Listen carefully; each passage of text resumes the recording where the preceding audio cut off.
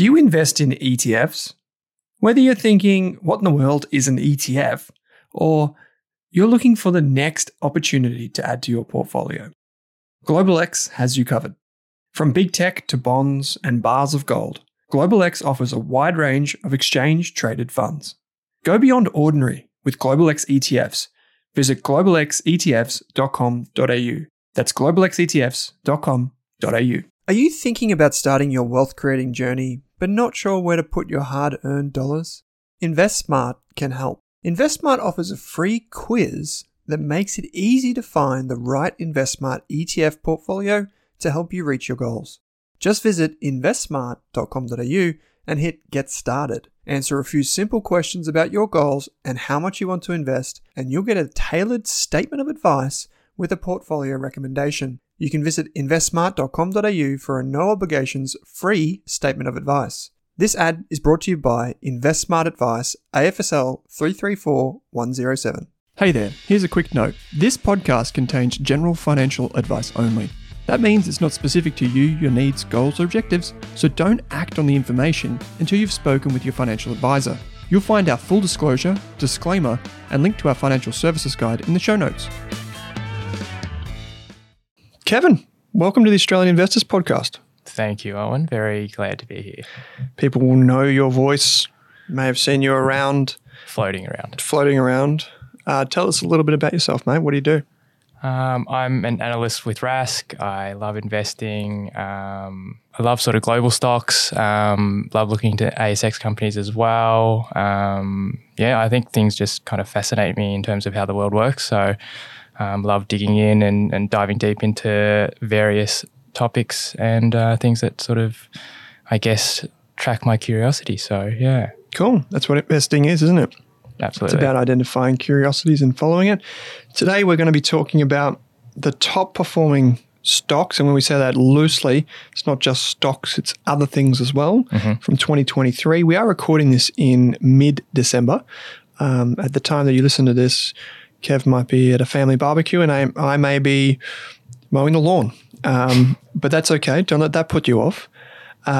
Because we've gone back, or Kev's gone back, I shouldn't take any credit for this, and looked at the top performing companies from the ASX and global markets. And we're going to talk about some of the themes that were prolific throughout 2023, because who doesn't like a good recap on what was and what has been when it comes to investing? So we will have a bunch of different names, a bunch of different companies. Lithium gets a very strong exposure in this year's list of companies. Oh, yeah. But before we get to that, let's talk about the top trends, Kev. So what made headlines? What was interesting to a lot of investors this year?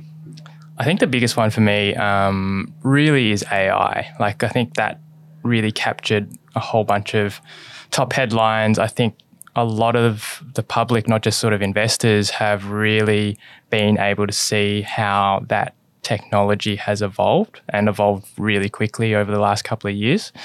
I think everybody now has really had a play or had something to do with ChatGPT. And, when I first had a play with it, I was like, oh, yeah, it's okay. But the more I think that you do play with it and input various stuff and really test its limits, I guess the more impressed that you become with it. And I think it's, a lot to do with basically the language engines and how much that has evolved to really deliver things quickly. And, it's not perfect.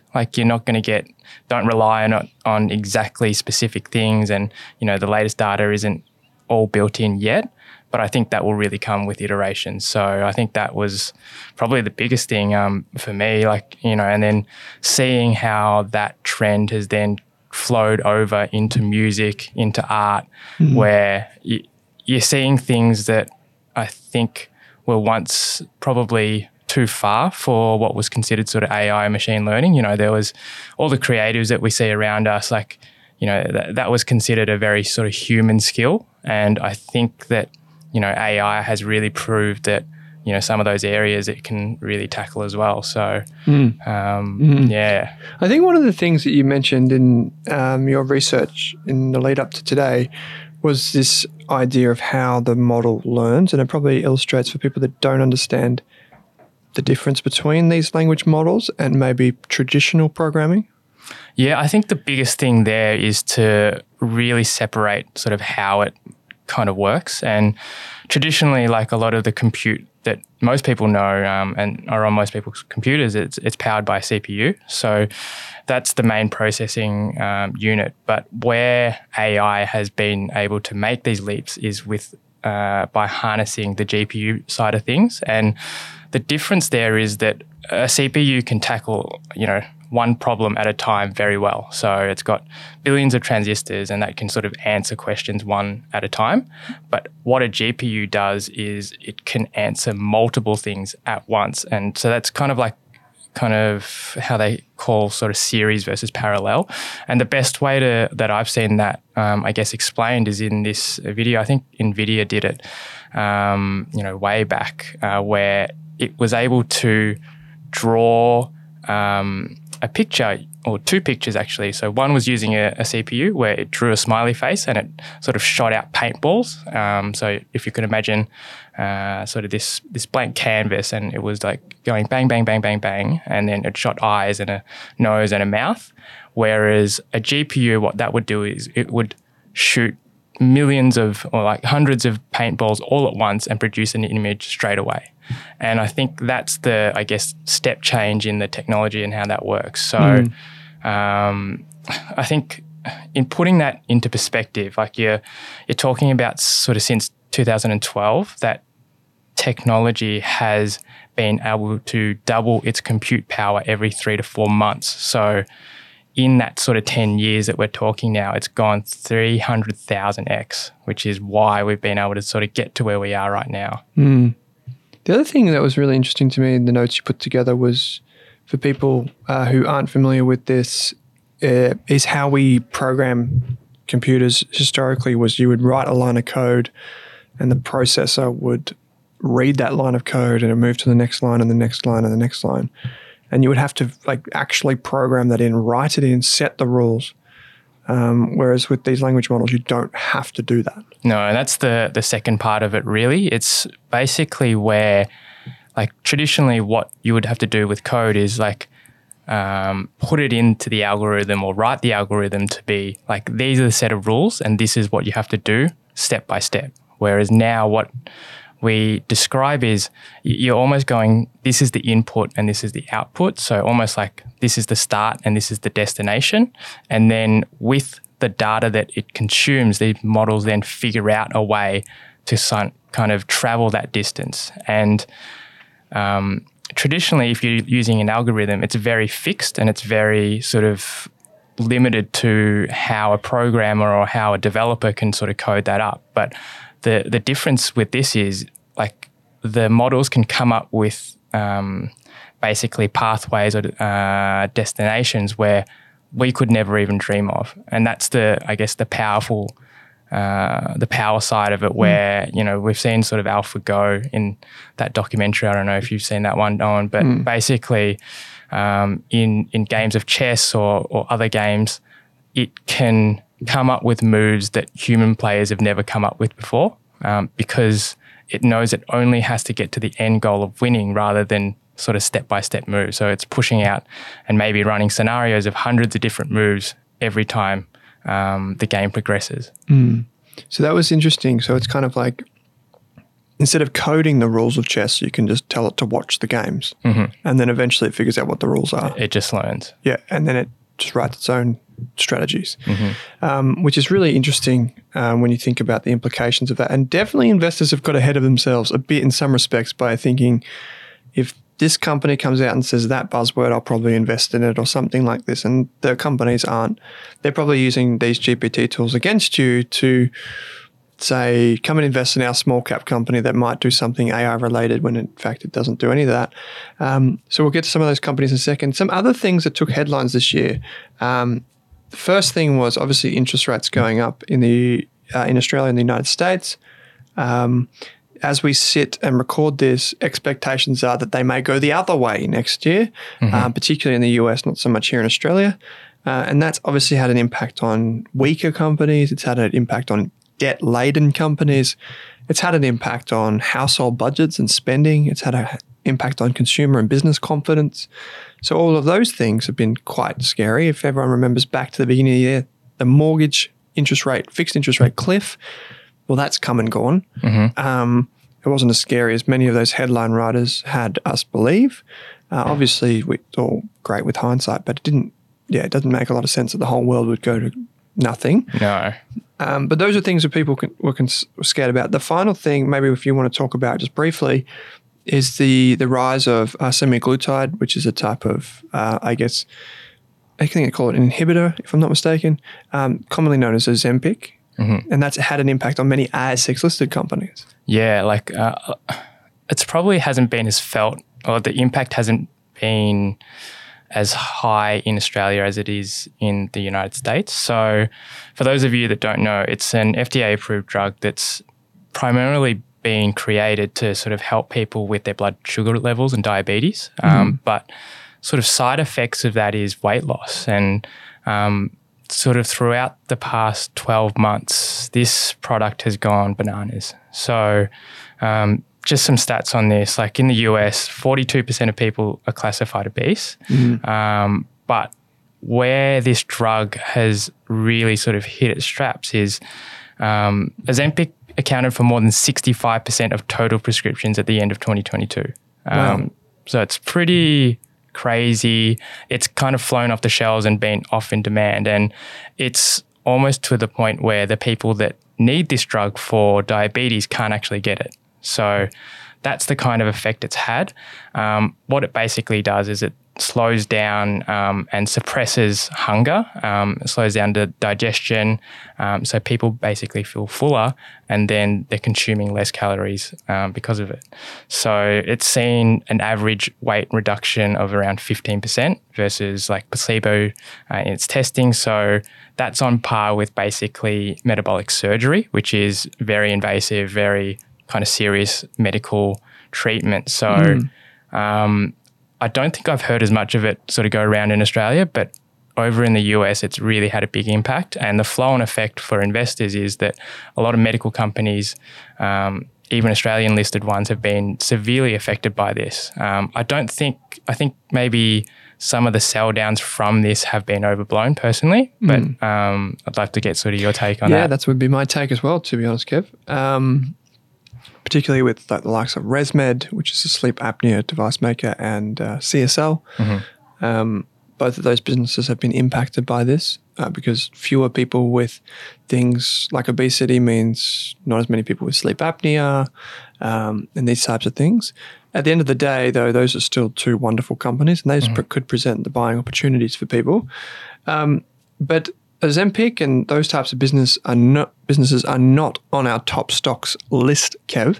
No. So you went and run, and we will get to the kind of, I guess, the minutiae of this in a moment. But you went and run some screens on the ASX, and you looked at all of the companies that have performed exceptionally well on a 12-month basis. Yeah. So it doesn't line up perfectly with the end of the end of the calendar year. But you looked at these companies. And if we just did a simple share price then, share price now, what are the types of companies that come out on top? I hate to say this, but they're kind of more speculative companies. So the first kind of screen that we ran, and we ran it on Ticker, is for all ASX companies, all industries, and with a market cap of greater than 100 million.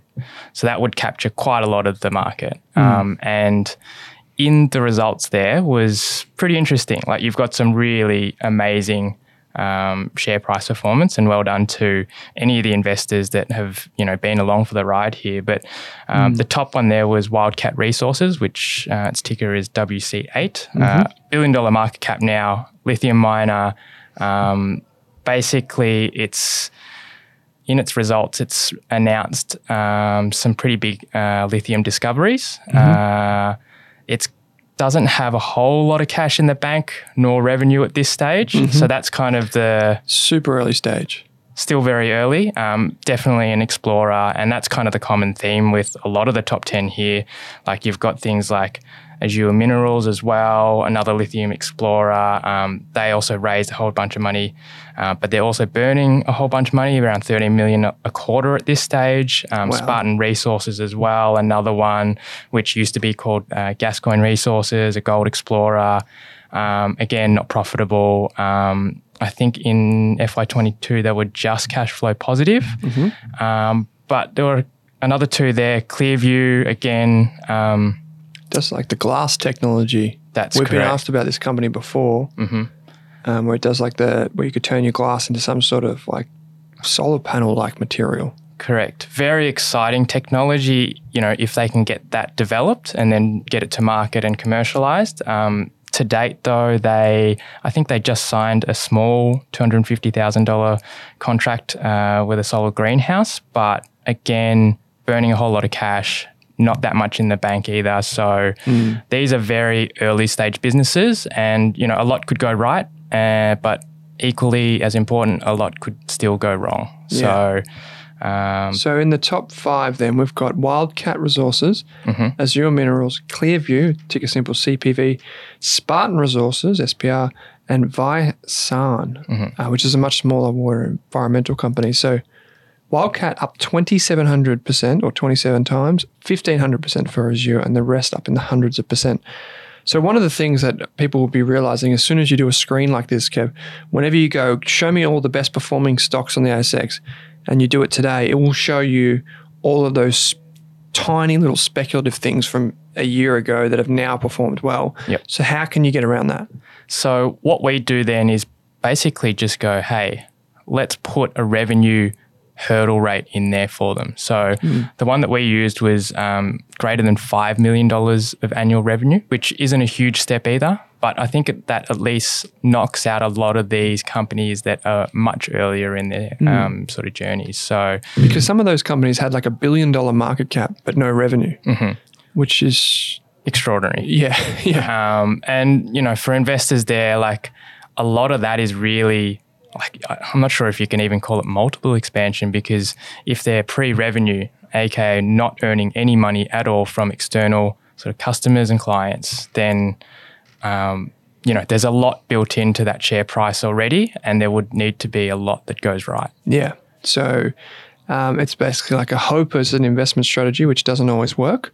You're basically betting on something massive happening in the future. So we've got companies, we've excluded some metals and mining companies and tried to get towards more industrial style businesses. And the list come out with Step One Clothing, STP, Doug Technology, DUG, Satire, CTT, Nuix, which is an embattled company, we'll get to it in a minute, NXL, I think it's Chrysos, Corporation. I know my friend Ryan Newman always talks to me about this business. C79 is ticker symbol. Codan, CDA, which has been around for a long time. Duratec, DUR. Symbio Holdings, SYM, Audinate, which many of the listeners are familiar with, which is an audio-visual technology company, 88. And finally, Hello World Travel, HLO, which many of you will know as a travel agent. Bit of a mixed bag. Yeah, and I think the common theme here, along with the global stocks or the US stocks that we'll get into as well later, is that very much a turnaround story. So if you really dive deep, I think Audinate's the only one that's kind of hit all-time highs, but we had this massive run sort of during COVID, and then this quite a big fall with the growth sell-off. So a lot of these businesses and their share prices are kind of recovering from that. But, stepping into the first one, and no pun intended, is the bamboo or the premium bamboo undies company that I'm not sure if you own a pair. I do not, but I do see people wearing them, Step One undies. I remember when this hit the market, their PR company reached out to us to see if we would interview them. I declined because I wasn't 100% sure if it was a good idea. And lo and behold, it fell pretty heavily, but then it bounced off the bottom, obviously. I don't know about anything about Doug Technology. That's probably the most interesting sounding business. Yeah, I don't know that much about it either, but just for the brief look that I had, it's sort of analytical software company and data centers. They talk about sort of this unique cooling technology, which allows their compute to sort of go to really high performance. They do things like seismic processing. So that's kind of like weather stuff and forecasting and modeling.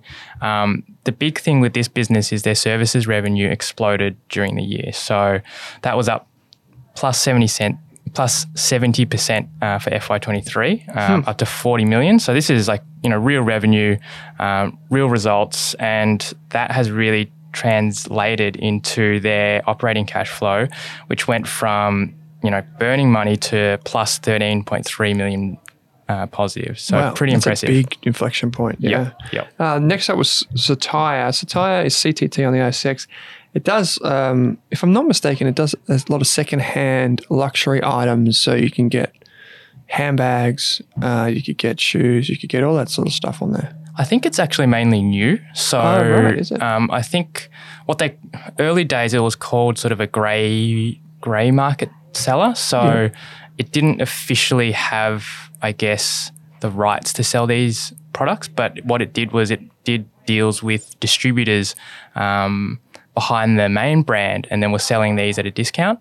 So you would have, as you know, with sort of luxury products, there's a huge markup. So by doing these deals with distributors, the distributors were still happy, companies were kind of happy, but they were sort of getting discounted, and, savvy shoppers online were getting a pretty good deal. So pretty impressive business in terms of growth, actually. So if you really dig into the numbers, like the growth rates have been hyper growth. So even in sort of the latest quarter, against sort of comparatives, it's up 92% revenue.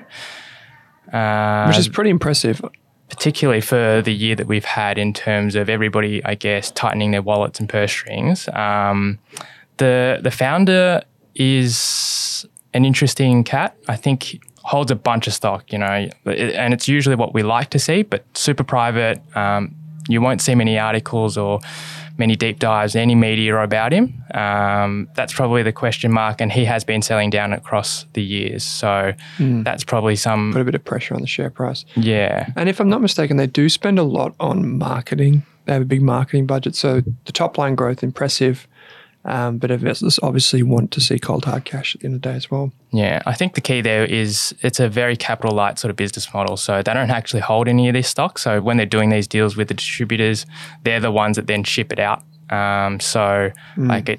It allows Satire to basically turn over all the profits and cash flows that they make pretty quickly. Yeah, those inventory turns would be pretty good if you're not owning any of it. Nuix is another company that people will know did IPO not too long ago, a few years back, and was a bit of a darling for a very, very short while. Then got absolutely thumped for reason after reason. I think even, correct me if I'm wrong here, Kev, but I think even for a time there may have even been a class action or something like this that was on the cards. I think so. And this was back when, the share price, as you said, was flying high. And so it's an analytics software business. There's been, a sort of series of downgrades and things that have happened since. Basically, it's been a turnaround. I think a lot of investors have seen that their sort of EBITDA has grown up and sort of recovered strongly. I think I would probably caution investors or sort of draw their attention to the cash flow statement where like a lot of costs are still being capitalized through there. So any of the operational cash flow that is being generated there is kind of whittled away by some of the CapEx spend. So I'm not sure how sustainable that is, but definitely been a good year for them. But still, I think there's question marks on the business model. Okay. Is there any other companies you want to focus on from that list before we move to the US? Probably just the last one is Chrysos. Yep. I'm not sure if this might be flying under the radar of some investors as well. It's a spin out of the CSIRO, and basically their tech. They build machines and the photon assay technology, which is basically high-powered X-rays, that lets miners and laboratories basically have faster and more accurate gold analysis. So imagine a miner or a lab, they dig a whole bunch of samples out of the ground to test for basically gold and how much gold is in there. Their test can basically do it way faster in a matter of minutes versus 3 to 4 hours, and it can do it with smaller samples. This business is definitely growing very well, but there is a capital heavy component to this. So the business model is that they build these machines and then they lease it out to these miners and labs.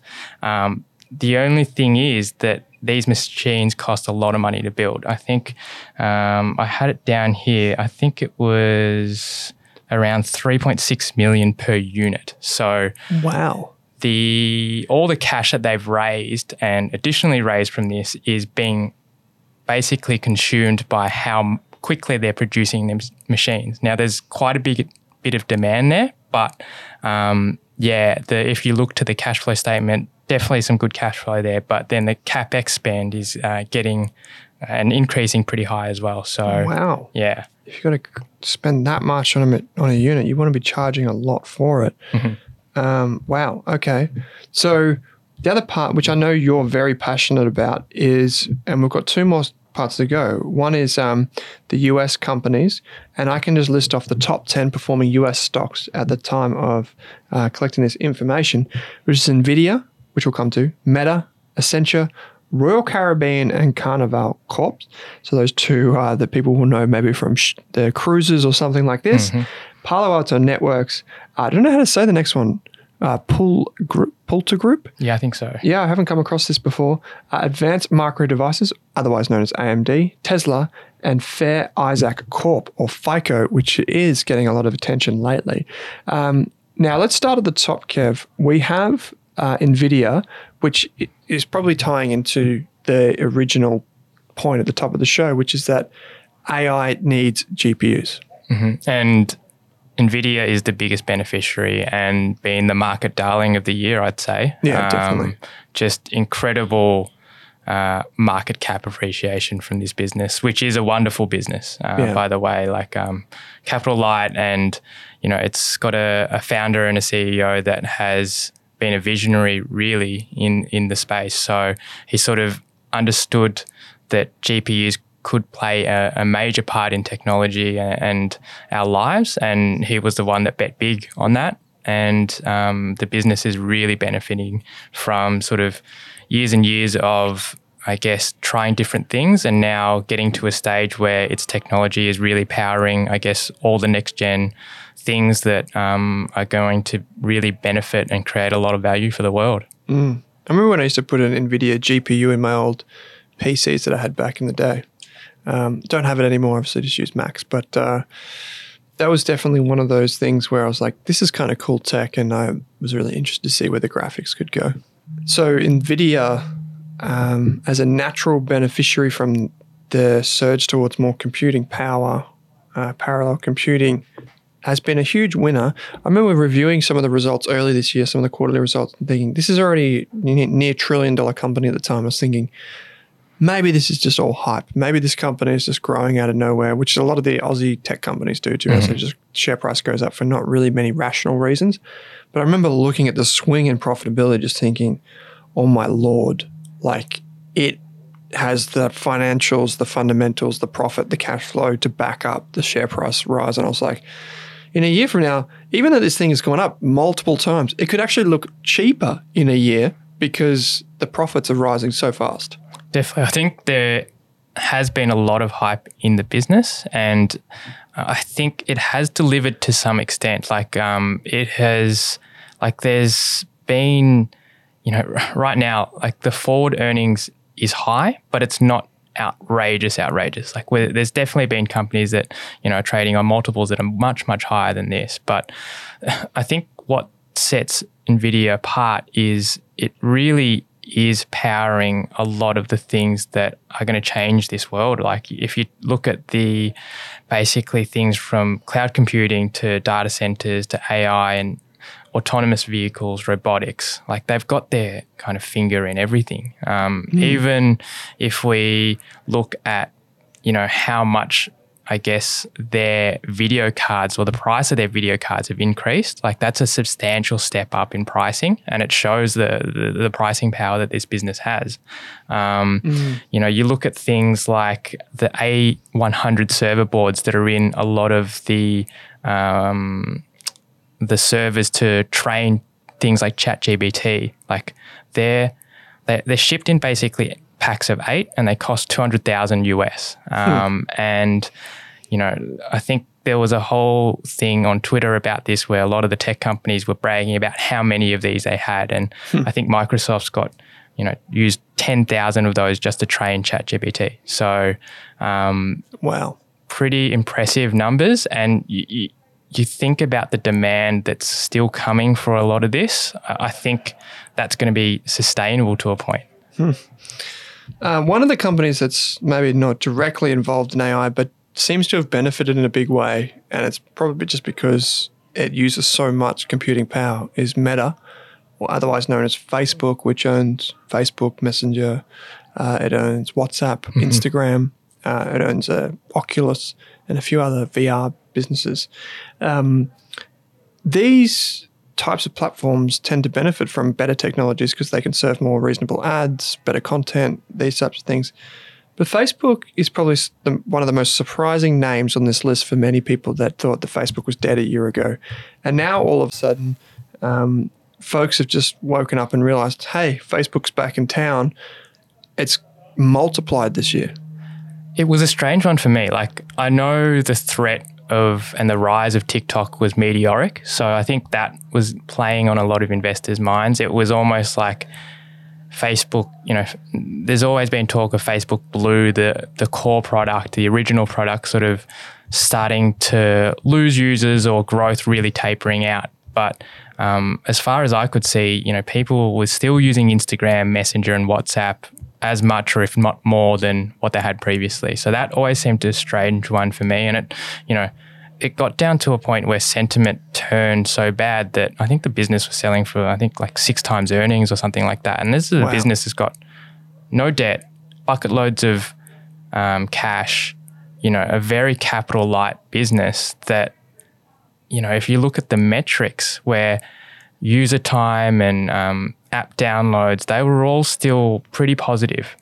Yes, the ad dollars had slowed and actually dipped, but you know, at the core there, and you know, I think a lot of it got pulled up in the, you know, the bad sentiment about sort of their metaverse stuff just burning bucket loads of cash, but the main core business of selling ads while everybody's sort of uploading content and producing the product, like that was always still there. So you've got a very strong business that offsets all those losses, I guess. So yeah, to me, it was a strange one that it got so low and really sort of a big turnaround. Huge.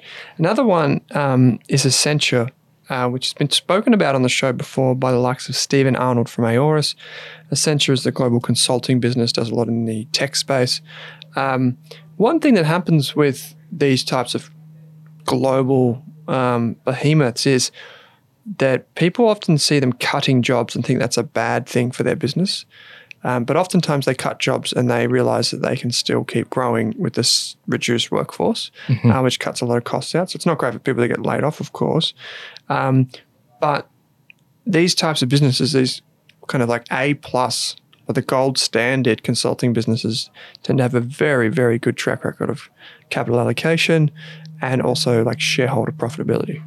I think it flows from sort of having customers and clients that have just been with them for the journey for a very long time. So you see, like if you're a client of Accenture, you're going to them for strategy, consulting and IT services year after year. And I don't think that really changes a lot, even with sort of market sentiment and downturns. Like I think they were saying, you know, so many of their customers are you know, always with them, and it's a pretty reliable and it's a high quality business, right? So you see them lay off, I think it was 19,000 jobs or something like that, and it's been a very common theme with a lot of the big businesses, especially in the US, where I think they kind of got a bit bloated. You know, times were good, rates were low, you know, there was money to spend, and then all of a sudden that changed where the cost of capital went up and, you know, investors and shareholders were like, well, why are you spending all this money on some of these things, and really took a magnifying glass to expense items. And with Accenture, they were able to automate, I think it was 13,000 jobs, or sort of reskill and deploy these people into other positions. So margins sort of are really up and up in a big way. But the main theme here is that it's a story of multiple expansion rather than real top line growth for me. So I think some of these very impressive gains from 12 months ago, I don't know how sustainable they are. Yeah. Well, it's interesting. The share price up 150%, and it's a huge company. And so you got to imagine if it's up 150% and the profit or price earnings multiple has gone from 23 to 31-ish, that's a near 50% increase just in the expanded profit multiple, or the valuation just being stretched. And so for a lot of investors, you probably don't want to bank on that happening again. No. Particularly if we do see some more, pain in terms of economic pain and those types of things. But it's going to be interesting because this has been a high-quality business for decades. So absolutely. It will still be a high-quality business. It's whether or not it can continue to demand that multiple. The two final companies we might just pay some quick lip service to, Kev, is Royal Caribbean Cruise and Carnival Corp. These businesses are up 143% and 124% respectively, which basically translates into these cruise lines becoming multi-baggers in 1 year. I'm guessing a lot of it's just due, frankly, to timing, as in coming out of COVID, they're in absolutely awful shape. No customers anywhere in the world wanted to jump on a cruise during COVID. Fast forward a couple of years, they've returned to maybe near business as usual. I don't know. And all of a sudden, they've gone up. Yeah. And I think it's this is the classic turnaround, right? Like, these two big businesses and very sort of capital heavy businesses went from earning really good money and pretty reliable, pretty stable sort of cash flows to then, having no customers and then still supporting this huge asset base and balance sheet. So they were burning, a lot of money. And now that, the customers have returned, passengers have returned, revenues are getting very close to sort of the pre-COVID highs. And they've gone from bleeding cash to now producing cash again. What I will sort of, let investors know is maybe have a look at sort of the balance sheets of these businesses. While they are in a pretty strong position cash flow wise, because they've had to go through the struggles with COVID, they have accumulated a lot of debt. So in the case of Royal Caribbean, net debt's gone from 11 billion to 20 billion. So that's net debt. So that's after you subtract the cash. Correct. So, and with that debt as well, with rates going up, the cost of that financing that debt is, I think, having looked into the notes, they're financing those at greater than 10%. So we're talking about 2 billion just in interest expense, which huge. If you look at then the operating cash flows, that a lot of that gets wiped out, and it's a similar story with Carnival Corp. Net debt went from 9 billion to 30 billion, and also share counts have been on the rise. So if you look at your slice of the business pre versus post COVID, and now, you're owning less of that business as well. So less of the business, lots of debt. And it goes to show, and when no one really saw COVID coming pre-COVID, but at the same time, it shows the businesses that have no pricing power in effect of they're dependent on some outside force. And we see this in the travel industry time and again, in the airline industry, capital intensive businesses with a lot of heavy things on their balance sheet, things like building, things like property, plant and equipment, ships, these types of things, lots of staff. They're great when everything's good because they can magnify the returns, kind of like a loan on a property. Yep. It's good when the going's good, but when it's bad, it gets really bad really quickly. And you probably don't want many of those stocks in your portfolio if you are thinking about investing in anything like that. As we come to the end of the show, there are some ETFs we've got to go through. The top performing ETFs I'll run through the list really quickly.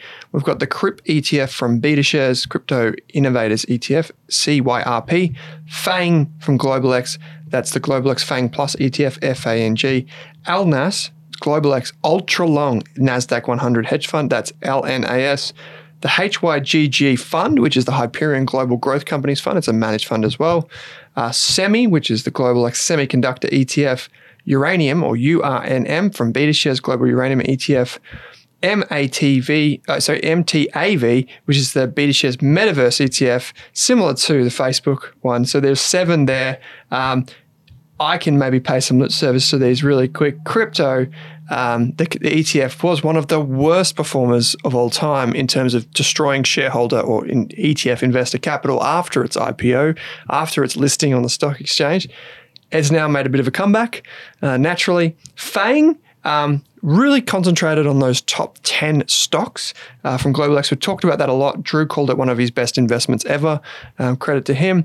LNAS, which is a leveraged product, which means that it basically magnifies the returns up and down of the stock market of the NASDAQ 100. And as we know, the NASDAQ 100 has performed well. Hyperion, which is an active fund manager, big business. I think it's one of the Pinnacle affiliates. So I think it's part of the Pinnacle Investment Management Suite.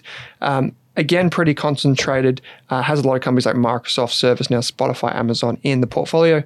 GlobalX Semiconductor ETF, a play again on AI and the usage of chips and these types of things.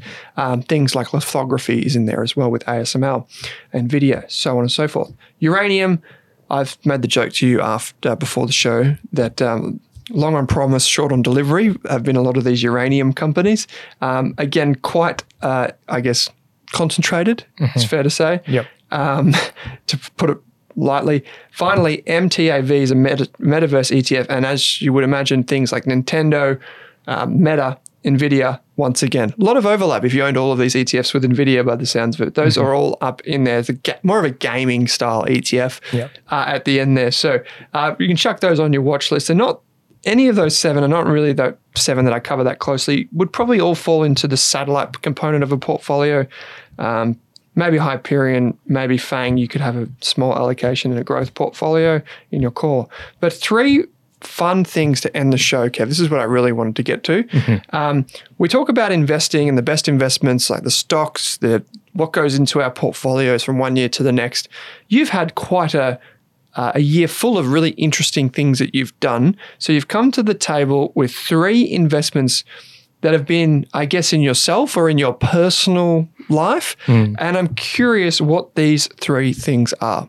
Yeah, the first one, so I got married last year around sort of this time, and shout out to my lovely wife, Amy. Congrats, mate. Congrats. Thank you. We had a bit of a delayed honeymoon. So in April this year, we went over to the States and we did Mexico as well. And being the lovely wife that Amy is, she actually let me go to Berkshire Hathaway's AGM. So yeah, it's the first time I ever went. And with obviously the sad passing of Charlie just recently, very, very lucky timing. So, as an investment nerd, just an amazing experience to spend a couple of days there. So for anyone considering, I would really urge you to sort of make the trip. I actually have a bit of a special thing here for you, Owen. I was wondering what this is. I thought you just brought a treat into the studio. It is a treat, but this is See's Candy Peanut Brittle. So wow. I'll grab a little bit. This is actually all for you. So. Oh, really? Yeah. Wow. Okay, I've never had See's Candy. So I've never had it as well. Obviously a Berkshire company. It is. I'm going to crunch this. Apologies if it's on the microphone. It is. And something that, until you try it, you're like, is it that good? But there's a reason why these 2 love this, and highly addictive. And thank you for my brother-in-law who brought me a box back from the States recently. This is seriously, seriously good. It is like crack, man. It is very good. So this is what? Peanut brittle? Peanut brittle. It's what if you kind of rewatch any of the Berkshire days that are on YouTube, you'll see the two greatest investors probably of all time just munching on a box of these. So, Wow. Very, very good. Highly recommend anybody try it. And yeah, I just love the meeting. Just really quickly, Kev.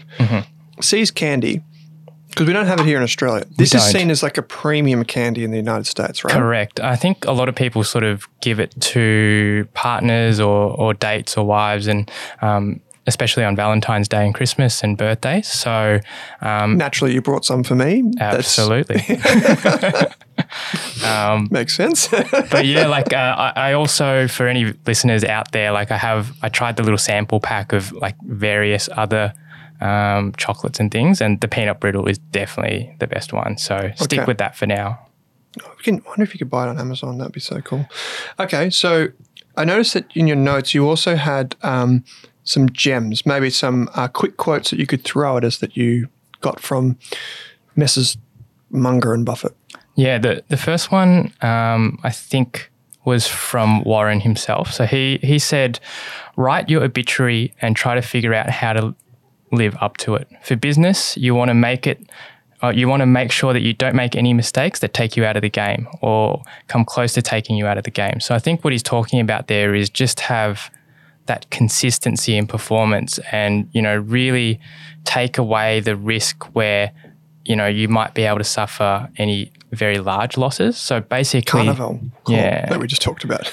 Kind of let compounding do his thing, and it's obviously his number one rule is to sort of never lose money. So other ones that I think that kind of stuck out to me were one from Munger. He goes, it's so simple in terms of his life advice. You spend less than you earn, invest shrewdly, avoid toxic people and toxic activities. Try to keep learning all your life and do it with a lot of deferred gratification. So just, really wise in the things that they delivered. Warren, especially at the meeting, was, as energetic and as sharp as ever. Charlie, still was, they lasted the whole day there answering questions from investors. And at 99, that's no mean feat. And I definitely sort of tip my hat off to them. There were people in the crowd that were getting very tired and sort of drifting off, and those two were powering on. Incredible, this candy and Coke. I'm glad there's another quote here that you had, which I listened to it all back through, I think it was like CNBC or Yahoo Finance. They all have the live stream available. I think it may have been on YouTube. And you can watch the most recent year's AGMs on playback. And I loved this quote when I heard it. I absolutely loved it. So I'm glad you put it in here, which is from, I think it was from Warren at the time. Correct me if I'm wrong. I've never known anybody who was kind that died without friends, but I've known plenty of people with money that died without friends. And he said a few things similar to that throughout the day. And I just love that quote because it's basically that one and the first one that you mentioned. In fact, all of them, it's basically start with the end in mind. It's like, what is the ideal life and how do you want to be remembered? How do you want to be seen by others? Just live up to that expectation. Do everything you can to move towards that, which is just wonderful. Okay. The second thing that you've brought up is more recent, but also travel related. Also travel related. So a bit of a common theme as well with the things that I've talked about. I was lucky enough to visit China and Hong Kong recently. My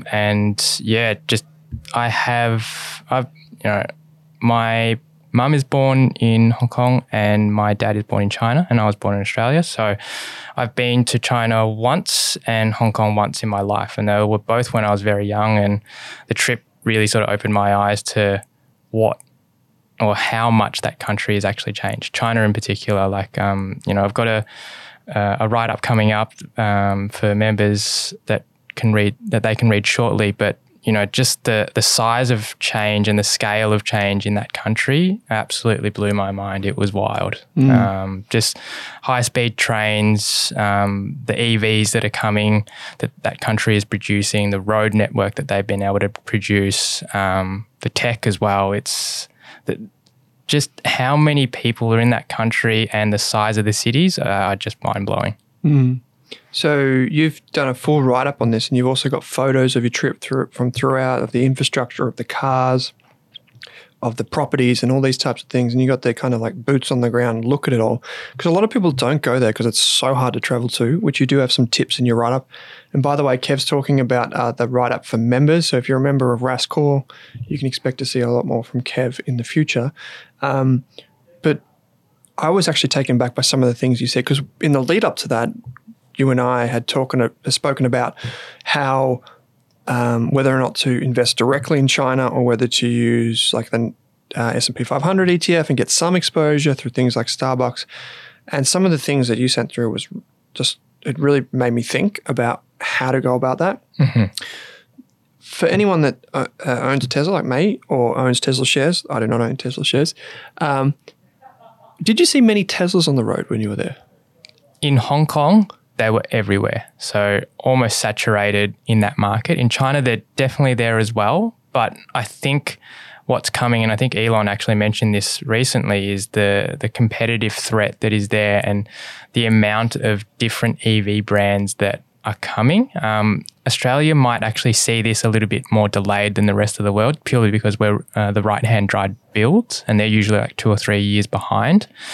But the technology that is in them and even the car designs, like they're very good looking cars and they're stacked with tech. And, you know, these are companies, some of these companies are only 3 to 4 years old.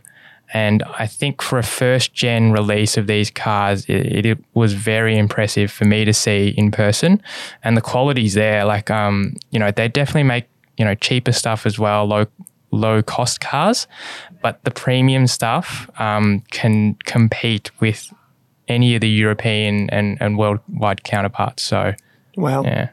So we're talking about brands from China, car brands from China that create electric vehicles that most of us here in Australia probably don't even know exist. Or have heard of. And like, I urge probably listeners, the best thing is to just Google and YouTube some of these and see some of the reviews that are out there. Like, the designs are cool, the tech is very impressive, and more importantly is the cost point. Like, these are going to compete very, very hard in an industry that, you know, is low margin, and the winners here are going to be the consumers. Mm. That's the big driving force behind Tesla cutting its cost as quickly as it can to try and compete, right? Mm-hmm. To try and drop the cost so it gets their cars before any others in the hands of more consumers. Yep. Not just in the United States, but in Australia, in Europe, everywhere. Because there's only a certain time in the sun that you have before you have to face realities of capitalism. Yep. Semi-capitalism, maybe, if we're talking about China. Final thing, which is a bit of fun, something that you've invested in personally.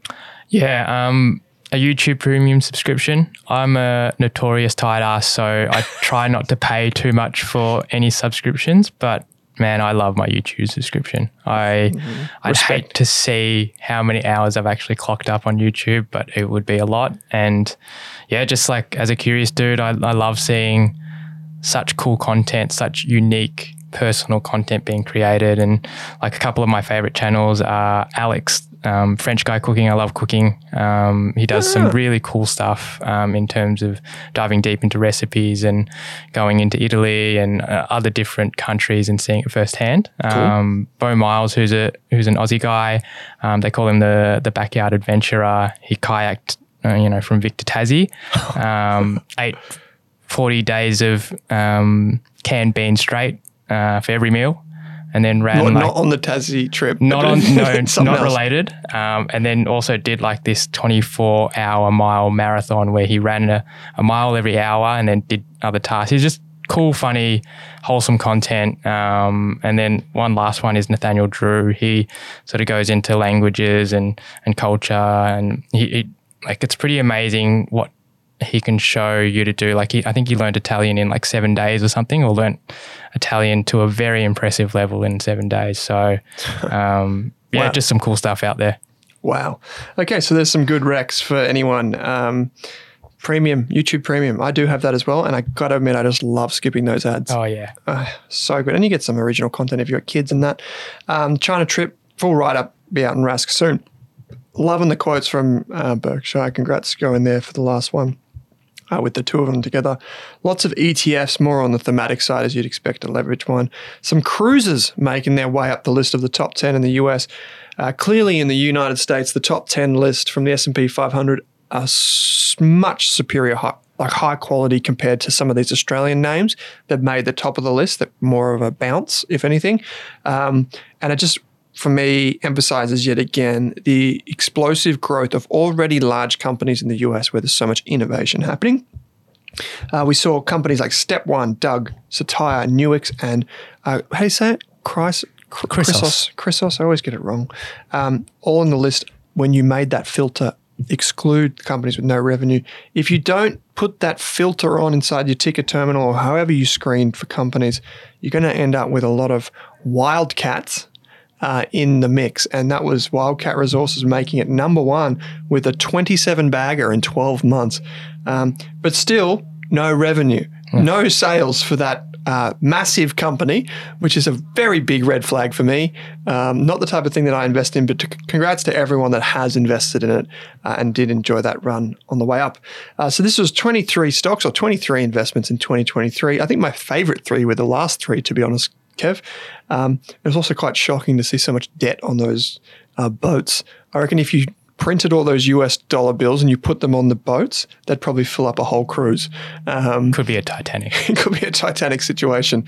Anyway, man, this has been heaps of fun. Thanks. I think this is your second episode on the Australian Investors Podcast. I think you appeared years ago, but I'm so delighted to have you back in the team. So, mate, thanks for taking some time to join me. No, lovely to be here, mate. And it was loads of fun. Yep. Happy New Year. Happy New Year. Merry Christmas, mate.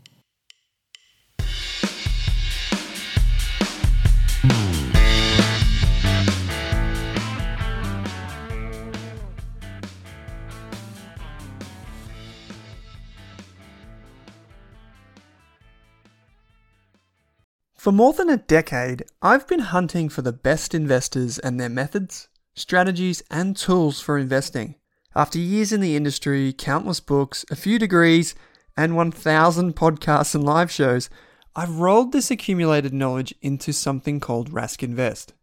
If you've ever heard me talk about a core and a satellite, active and passive, true long-term compounding, or you simply want to know exactly how I would invest, now is your chance. Rask Invest is our new investment service, designed for all types of investors who want professional management of their core portfolio at a low cost from a team they trust. Rask Invest helps you automate your wealth creation and passive income. Simply click the link that says Invest with Owen in your podcast player to join one of our live platform walkthroughs or book a call with us. You can also view the Rask Invest PDS and TMD and get invested with me.